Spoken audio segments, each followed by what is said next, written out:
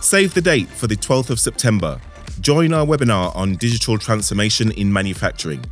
We are exploring how IoT, AI, and smart factories are reshaping our sector.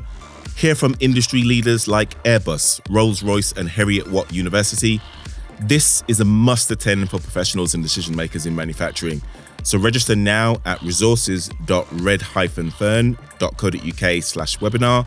That's resources.red-fern.co.uk/webinar. The link is also in the description.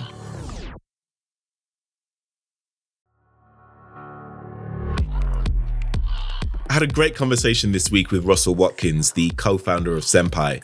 We discussed the big PR problem in manufacturing right now, cultural differences when implementing lean, the nuances and challenges of working with large versus smaller manufacturers, and how we almost came to the brink of nuclear annihilation.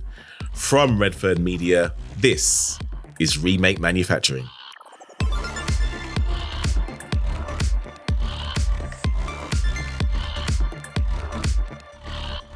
My guest this week is Russell Watkins. He is influencing and redesigning the manufacturing landscape. Russell is the co-founder of Senpai, a leading figure in lean manufacturing and the Toyota Production System principles. With a rich expertise, Russell has been driving forward a multitude of businesses, from those with a 1 million turnover to over 6 billion turnover over the last 17 years. From shop floors in Europe to boardrooms in Asia, Russell's transformative work has touched 4 continents, upskilling more than 1,000 people and enabling over 100 businesses to thrive. Whether it's consulting for Toyota Group or creating the JCB production system or establishing lean academies for £4 billion global manufacturing businesses, Russell's impact has been far-reaching. So Russell Watkins, thank you for coming back to the show for a second time. Welcome back to Remake Manufacturing. Thank you very much, Nathan. Good to be here. Looking forward to the discussion today, and thank you for the invite. A lot has happened in the last few years, especially since we last spoke. I think we last spoke in the height of the pandemic, actually. So just discuss the emerging trends that you're seeing in the manufacturing industry, particularly in the wake of COVID-19, and how are manufacturers adapting to these changes? There's a lot I could talk about here, and a lot of this gets covered elsewhere. So I'm going to try and be specific but relevant, and I've got 4 points to make here. The first one is, I think one of the biggest trends and issues is that manufacturing has a PR problem. We have a relevance problem. Not that we're not relevant, but the perception of it. I sit on the strategic advisory board of an organisation called Interact, and Interact are trying to bring together different disciplines in manufacturing to look at future manufacturing and the impact on people. Now, they've recently done a piece of work with Strathclyde Uni where they interviewed about 2,500 normal punters from around the UK about perceptions of manufacturing, and there are some fascinating things come out of that. The first thing is that 64% of people are positive about manufacturing. They think it's a good thing. But of those, 39% think it's just manual work, it's repetitive, it's not much high-skill stuff, and it's not much technical stuff. 20% think it's low paid, which is completely wrong because it pays about 12% more than most other sectors. 60% said it was just repetitive, and only 40% would recommend it to people they know, friends and family. So there's a bit of a profile issue here. It's not helped by the government, various governments, to keep this apolitical industrial strategy and the fact that they turn it on, turn it off, and get interested and don't. So my first point is, in manufacturing, all of us need to do our best to raise the profile of it so people understand better. That's a trend. The technology sector has done a great job of branding itself and marketing itself. I mean, you think of standout CEOs like Steve Jobs and Elon Musk. There are so many great people to sort of build brands around who have a great magnetic personal brands. Doesn't really seem to happen in manufacturing. It's true. We haven't got our showman. The closest we've got in the UK is Jürgen Meyer, who lots of people haven't heard of. And I think maybe it's because if you think about front of house, back of house of a restaurant, front of house is the tech, back of house is how the tech is made. So yeah, we definitely need our own rock stars. Yeah. What were the other 3 points? So my second point is about people and respect for people. We need to get better at attracting and retaining talent. Now, this one has been a long-running issue. but it's got more pointed. And I think we'll talk about this in relation to COVID as well. Particularly younger people today. So I'm just past 50. People in their 20s and 30s, they want something different. The old command and control doesn't sit well with the autonomy they want. They want work with purpose, the Simon Sinek style. Why? Why am I here? Not just what do you want me to do? And they want to be able to master stuff. You may think that manufacturing has already made that migration, but there are still some old fixed mindsets. The younger generation of thinking hasn't quite flushed through to the higher echelons of manufacturing yet. So we need to get better at attracting and retaining. Part of that is my third point, which is digital and the future, Industry 4.0. We need to make it sexy for people to want to come into manufacturing. Industry 4.0 is fascinating. I do a bit around digital transformation, and it is still a bit of a Wild West. And a trend and a skill that manufacturers need to get hold of is not to get lured into shiny trinkets, to automate and invest in Industry 4 where they should, not just where they can. Which means stripping ego out of it, and it means developing a diagnostic ability and being able to say to providers, I have this pain, our business has this pain point, how can you help? Not show me your shiny trinket and I'll see if I can shoehorn it into the business. So we need to become better at understanding Industry 4 and how to work with vendors. And the final point, which actually shouldn't be the final point, is environment in its broadest sense. I think, well, the world has come a long way in manufacturing in terms of considering the environment and making sure we have our waste streams in place and making sure that we're using less power, etc. But still, and yet, we do it because we feel we have to, rather than having a real desire to improve the planet, I think. If you look at what people are doing, strip away the CSR greenwashing, and people are still doing the minimum. The plus side of things like the high input costs is that it gives a reason to go harder into it. And there are some exemplars around. But there is a broader point on environment, and this is my final point here, and that's you look at the devices we use and the precious rare earth metals that go into them, things like cobalt and lithium. We are actively, all of us, sat in the UK today who have a smartphone or any kind of device, we are supporting the exploitation of people in Democratic Republic of Congo and other places around the world. And we need to get a bit better at making sure our supply chains have integrity. Russell, you covered a lot there. I love the framework. I wish we had time to go into all 4 points. Let's see how many we can cover in some depth.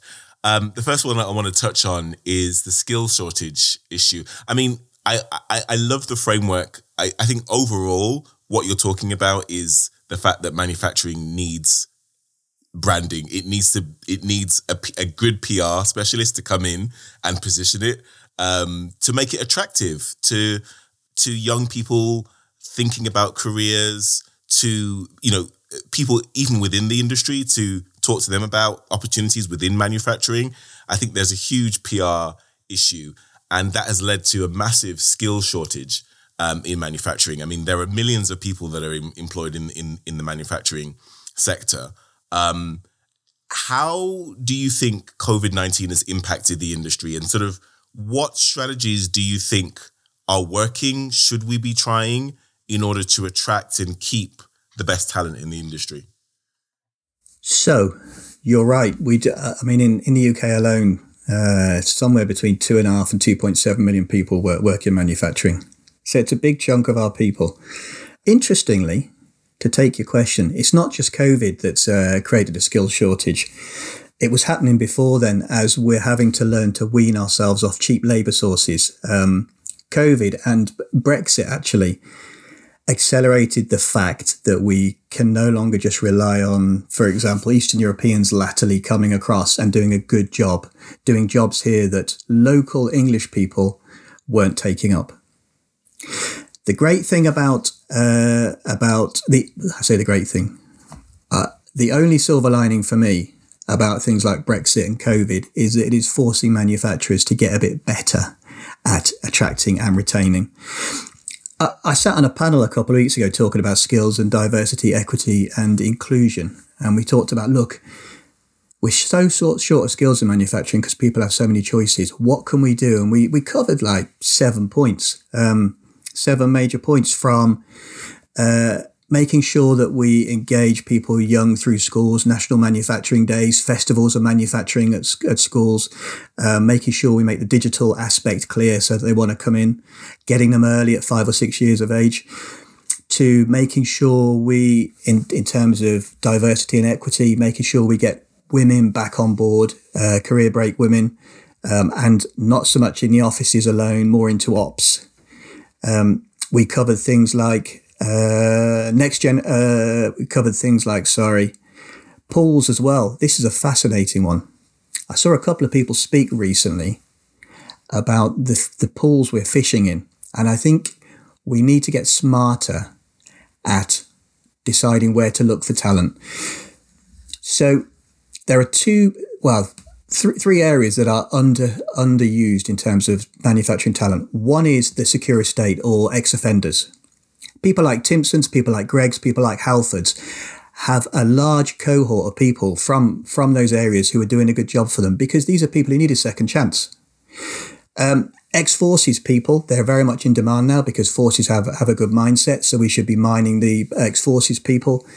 And thirdly, Sony in particular, I met a fella from Sony in Wales, and they are looking at will over skill and making sure they're not just focusing on qualifications as a barrier to vocational people to come into the industry.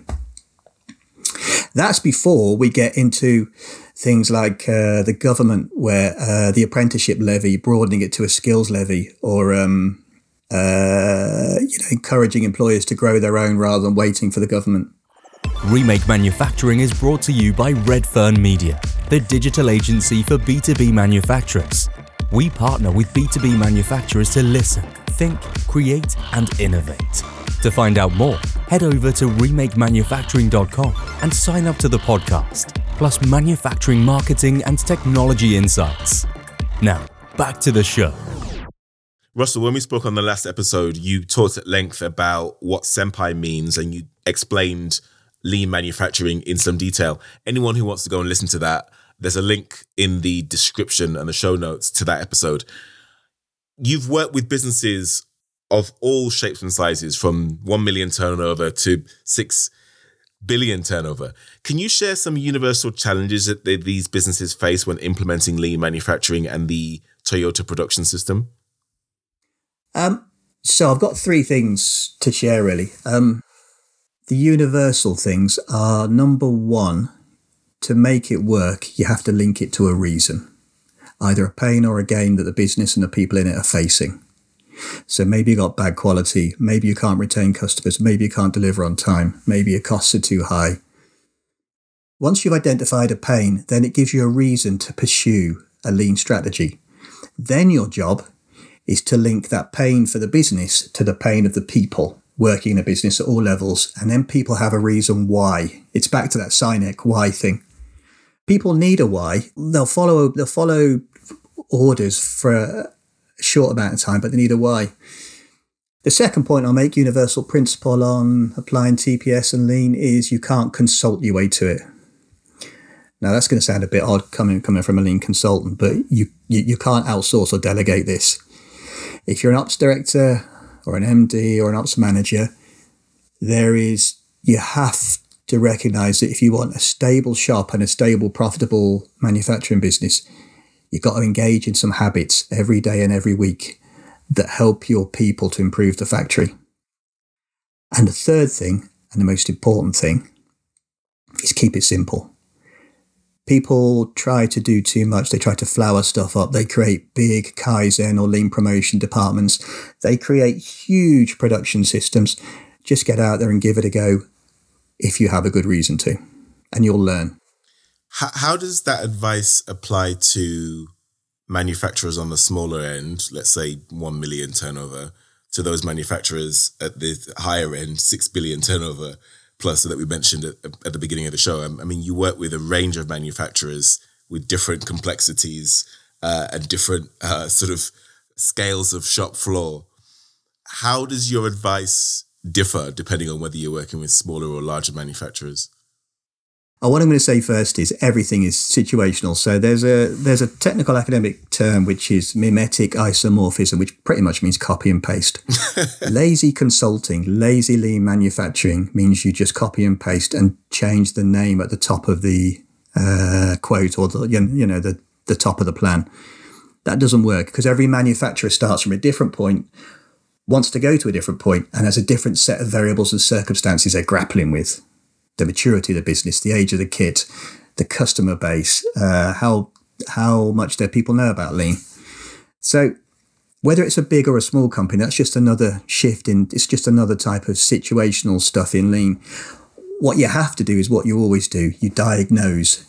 So there's a bit of a doctor, pharmacist thing going on here. You have to have the ability to diagnose what is different about smaller to bigger manufacturers. Is that in some ways it's easier in smaller manufacturers, get your arm around it, not so many levels to wade through.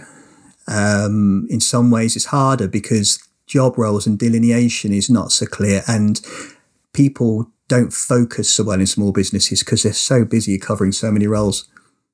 What I will say for the smaller manufacturers is, first of all, you have to make it simple. I'll give you a prime example here. There's something called Hoshin Kanri in lean manufacturing. It's policy deployment. What it basically means is that the business has a plan. So you have to run the business, but also every year you've got to come up with a vital few things to improve the business. If you go to somewhere like JCB, Toyota, Johnson Controls, anywhere, they have this Hoshin policy, which is got a big X matrix, got a big process behind it. If you try and put that into a small manufacturer, they'll kick you out because you just haven't got the people to support it and the time. So you have to take the essence of the lean tool and simplify it down to the bare minimum that will practically deliver a benefit. And that is the best thing for somebody who's trying to learn lean. Do it in a small business because you can't get away with copy and paste.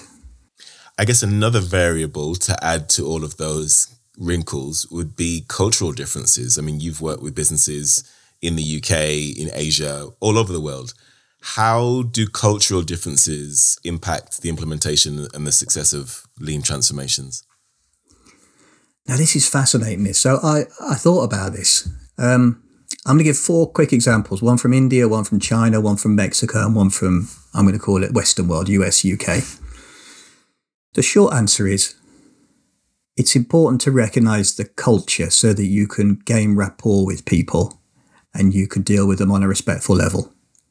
But the cultural differences themselves, once you've established rapport and you've established a way of communicating and passing knowledge, I don't think they make a slightest bit of difference to the success, stickiness of lean in a business.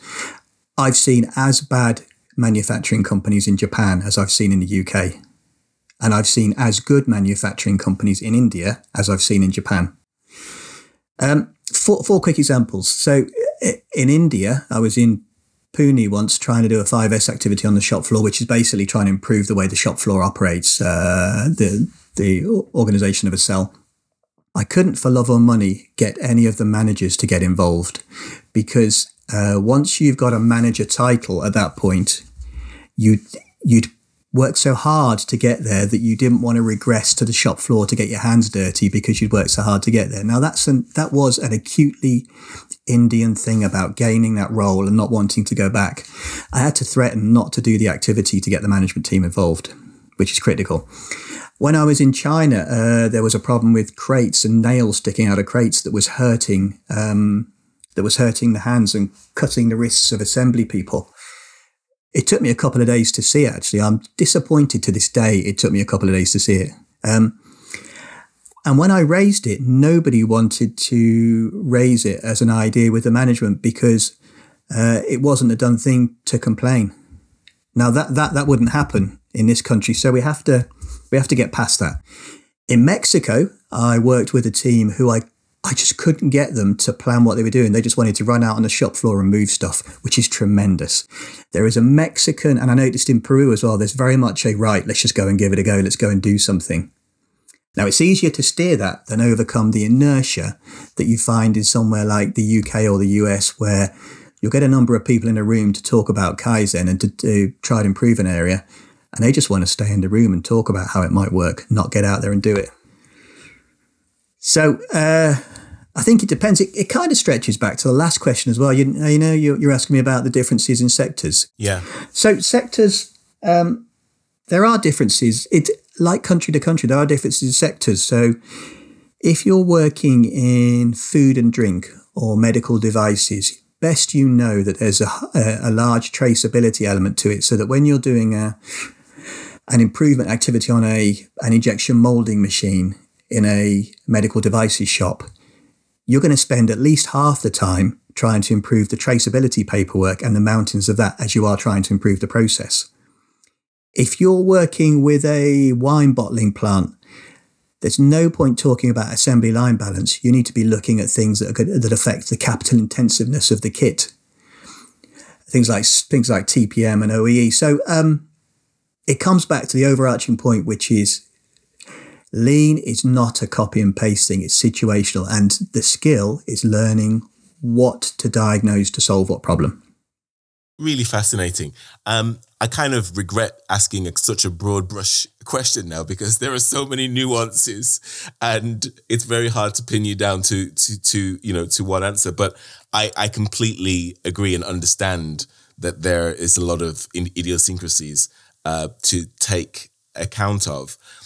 Russell, I'm going to ask you a question that we asked you when we first spoke in our first interview, but you probably don't remember what you said for the answer now. This is our traditional closing question. We end the show every week asking our guests the same thing. Tell us the one invention that if it was never manufactured, your life would be unbearable. Can I be cheeky and twist the question? I should have expected something like this. I'm sorry.